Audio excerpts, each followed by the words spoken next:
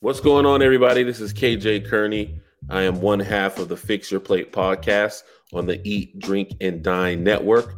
I am joined, as always, by Washington, D.C.'s finest, Anela Malik of Feed the Malik. You can follow her on all social medias at Feed the Malik. Follow me at all social media at Black Food Fridays, and make sure you review us, give us all the praise and love. Otherwise, you probably a hater. Today is another Not Hot Take episode. And there's something that's been on my mind that has really nothing to do with food, but it kind of does. I think I can tie this in. We're going to try it out. So I played college sports. I played sports my whole life, but I played college football as well. And recently, as we record this, the NCAA, which is the big governing body that kind of oversees all of collegiate sports in America, they were sued into oblivion, at least into the point of paying student athletes. And that law went, their policy on allowing athletes to make money off their name, image, and likeness is now live. And we've already seen, from twin volleyball players at Fresno State to the quarterback at University of Wisconsin, people are already starting to cash in. And how I think this ties in with food is I'm gonna speak from the HBCU side, okay? I went to a small school called South Carolina State University, home of the Mighty Bulldogs and the Marching 101. And in Orangeburg, South Carolina, we are the big deal. That school is the economic engine of that town. And there are a lot of college towns, both PWI and HBCU, that are the same thing, that if that school wasn't there, the town would look drastically different. I think this is an opportunity for some of these Black-owned businesses with entrepreneur or enterprising leadership at the top of their game to really capitalize on this wave of Blackness that everyone seems to be jumping on. We talked about the June boom. We've talked about how a lot of companies have gotten on board with Black Lives Matter and, trans lives matter and all the lives mattering, right? But now is the time to put your money where your mouth is. And I think that Black-owned restaurants in specific are in a great position to capitalize off this. They might not be able to offer a whole lot of money, but let me tell you something. KJ Kearney at South Carolina State was not going to be offered $20,000 for a sneaker anyway, right? I probably was going, the best I was going to get is $500, maybe a free pair of sneakers and $500 and a free meal. I think there's an opportunity for some of these restaurants, especially like I'm thinking of Slutty Vegan in Atlanta, right? Pinky Cole is already a master marketer. Now she can reach out to her alma mater, Clark Atlanta University, which is an HBCU, Morehouse University, Spelman, they're all next to each other. Imagine an athlete or multiple athletes being sponsored by someone like Pinky Cole. She gets the benefit of helping HBCU students out, those student athletes who are not going to see this big money that is going to go to a Clemson or an athlete at Notre Dame or an athlete at Stanford or Georgetown.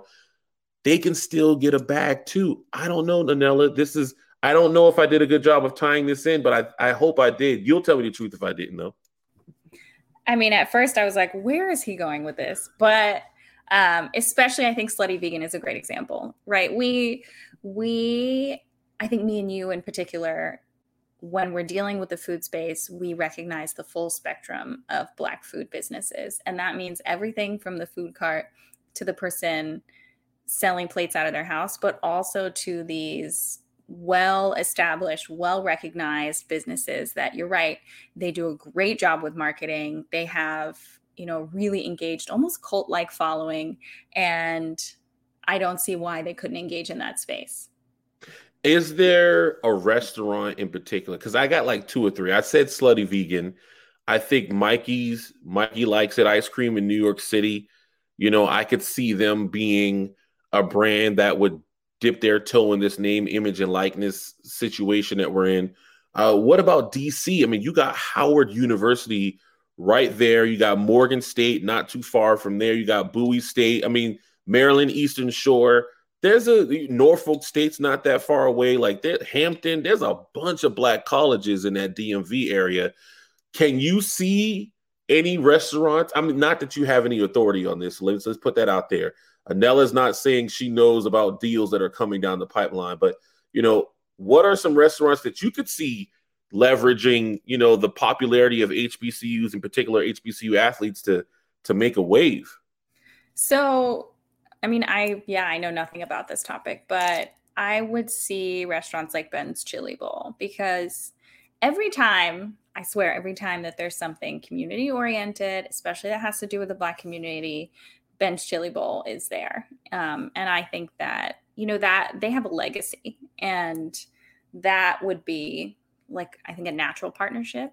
But who knows? DC has a lot of also, I would say, newer Black-owned restaurants that are really heavily leveraging marketing. And you can tell by the way they utilize social media that they're marketing towards millennials. And so that would make sense as well, if that's their target market, right? To then tap into this HBCU network.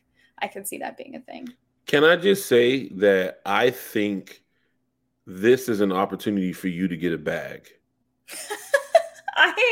I don't have time or energy to try to get any other bags right now. I know, but I'm not saying you do. I'm just saying, you are really good at social media, right? Like, you're really good at the process of social media, not just social media.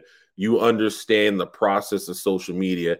I think from a consulting standpoint, I could see universities, HBCU, PWI, or otherwise, signing a contract with you to teach their student athletes how to best leverage social media. I could see you connecting dots because you've gotten more deals than I have. And I could see you leveraging the connections and relationships that you already have and pairing it with these student athletes that you may have a relationship with if the school is smart and signs Anela Malik to a contract, to help these things. There are going to be new industries cropping up from this. And with you being in Washington, D.C. for the time being, that's what I mean by I see a bag. I don't necessarily mean you doing anything. You're already doing this. You already teach classes. You're already doing this. Aren't you a Georgetown alum? Why wouldn't you be able to go to Georgetown to be like, look at what I've done. I could do this for the women's volleyball team. You know what I mean? Except I'm like, Georgetown, leave me alone. I loved my time there, but I had some serious issues with Georgetown, which I think everyone feels that way about their university. But I spent way too much money. And I still, when I see my husband went there as well. When I see our student loan balance, I'm like, that was probably a dumb decision. We met there, so that was the good thing that came out of it. But I'm like, I'd be fine if I never went back to Georgetown ever again. Maybe they'll take off some of the loan, bro. You come through, teach some classes to the swimming team, to the golf team, and they'll be like, hey, we'll take care of this loan for you, dog. Well, so I think, KJ, what you bring up here to pull us back beyond, this change in NCAA rules is that you're identifying a potential emerging market. And that is something that I teach people when they want to learn about social media, whether it's for themselves or for their business, is that, we're in a constantly changing environment, and especially the media environment is constantly changing. And so if you recognize that there's either a gap in the market or that the situation on the ground, culturally, legally, politically, is changing in such a way that might affect, your particular media environment, that's something you need to pay attention to. And I say this to food bloggers all the time who want to grow their platforms. And sometimes I think they don't hear me, or they just don't want to hear me. I say it to restaurant owners. I say it to chefs who are like, I need to be better at social media. And I'm like, you have to pay attention to not where it is now, but how it's changing. That's my not hot take, is that if you really want to leverage the media environment, yes, you have to be aware of what's happening now, but you really have to be cognizant of what's changing around you. So with that being said, I think this is a great way to fully pivot away from the NCAA topic. And let's spend the next, the rest of our episode of you giving out some some gems. I mean, you put me on stuff all the time. So thank God for Nella Malik, y'all. But what are some things in the social media market, in the landscape of social media, that we should be paying attention to? So there's a couple things here. In general, Instagram is changing a lot of things to try to basically better its relationship with creators. It wants to pay creators. It has all of these incentive programs it's rolled out. And that is because, and they have said this in statements, Adam Mosseri of Instagram has said this, that they view it as a change in our power structure from institutions, and that power is being shifted towards individuals, which is why they want to cultivate these ongoing relationships with creators. They want to make sure they're paying them so they can keep them on the platform, etc.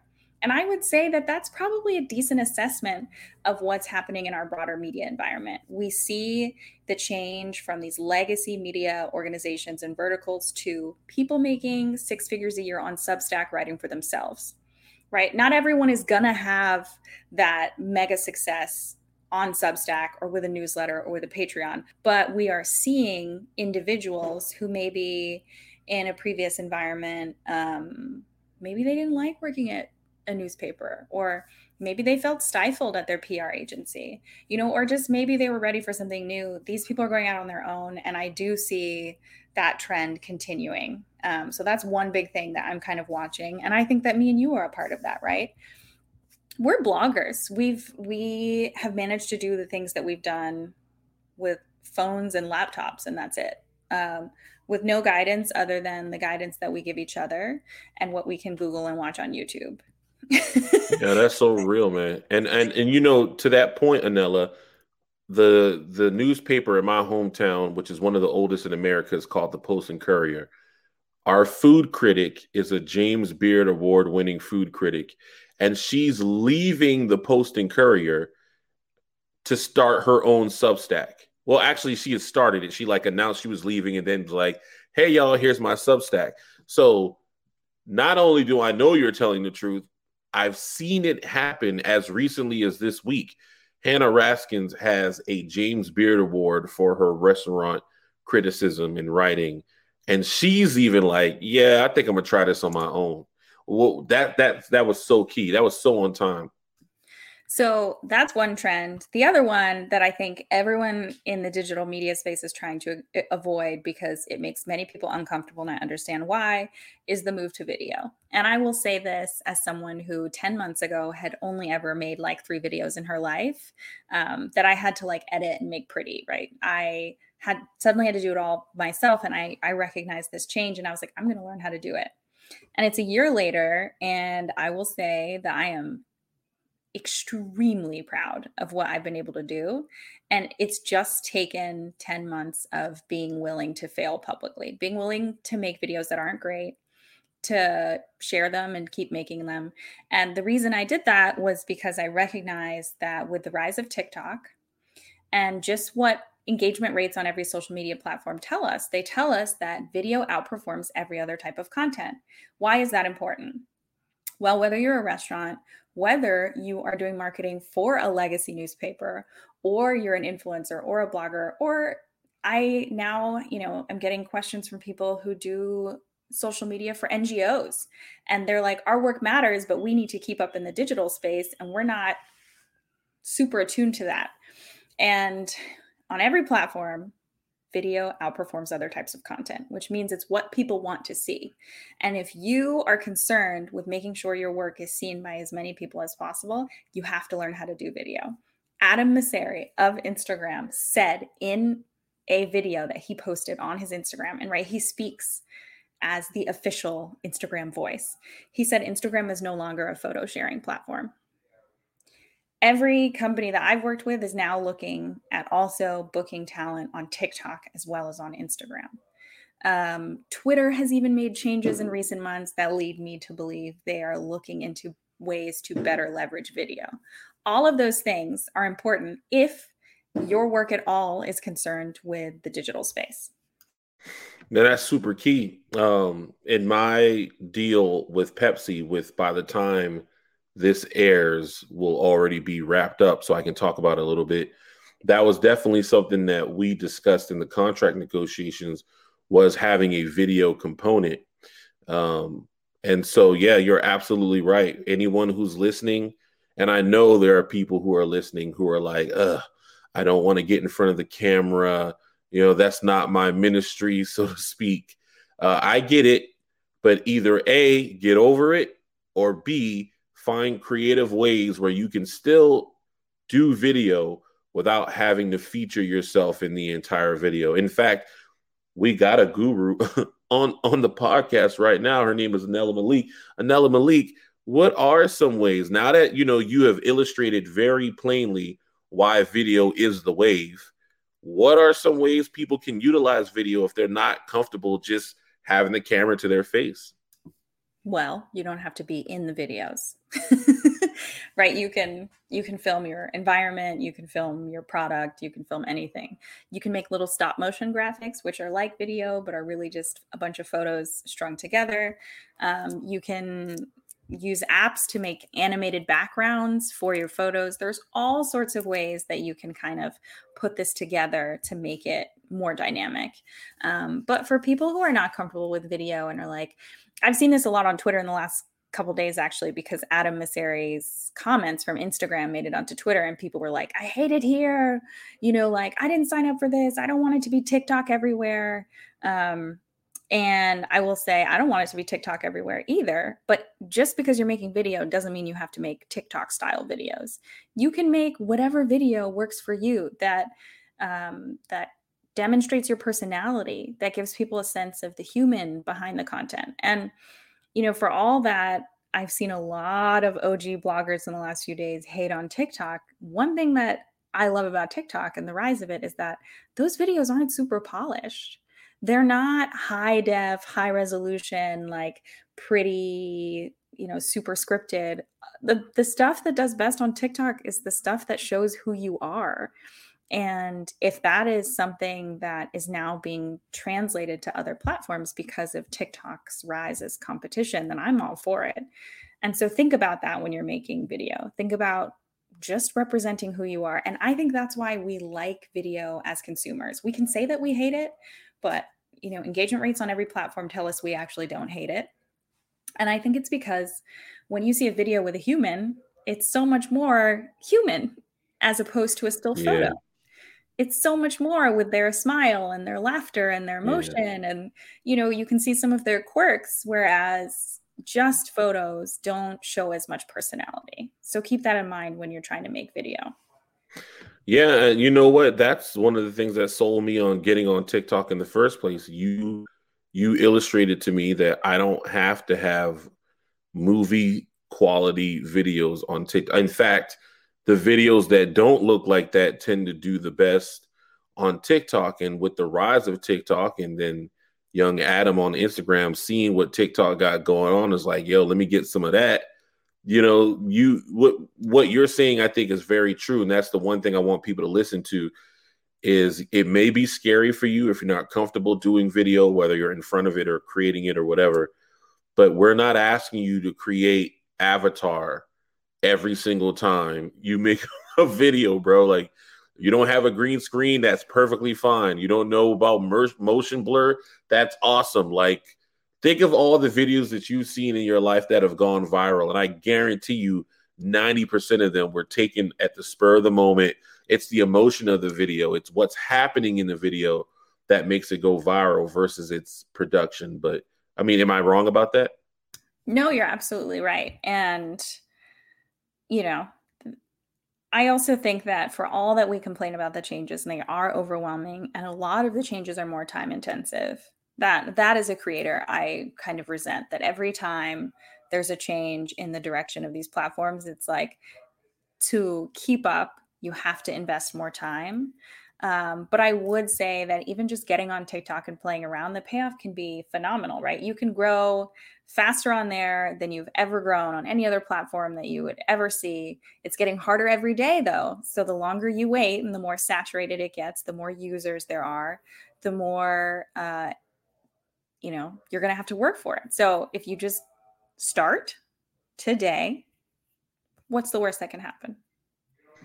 Look at that. We were able to tie in what I wanted to talk about, which was NCAA name, image, and likeness. and actually provide benefit for the majority of the people who listen to this, who probably don't even give a care about any of this name, image, and likeness stuff. That's the beauty of working with Anela Malik. We always seem to land on our feet. I don't know if it's because you have cats and you have, subconsciously learn how to always land on your feet because you see them do it, but we stuck the landing. I would say that I am very adaptable. That is one of my key traits. But as usual, we are so happy that you joined us for another episode of the Fix Your Plate podcast on the Eat, Drink, and Dine Network. Find me online under the username Feed the Malik. Find KJ at Black Food Fridays. Most of all, do us a favor. Send your favorite episode of this podcast to one friend. And if you have not, write us a review and leave us a rating. It helps a lot. We have some incredible episodes coming for you, and we just want to make sure that as many people as possible can hear them. So thank you, and we'll see you next week.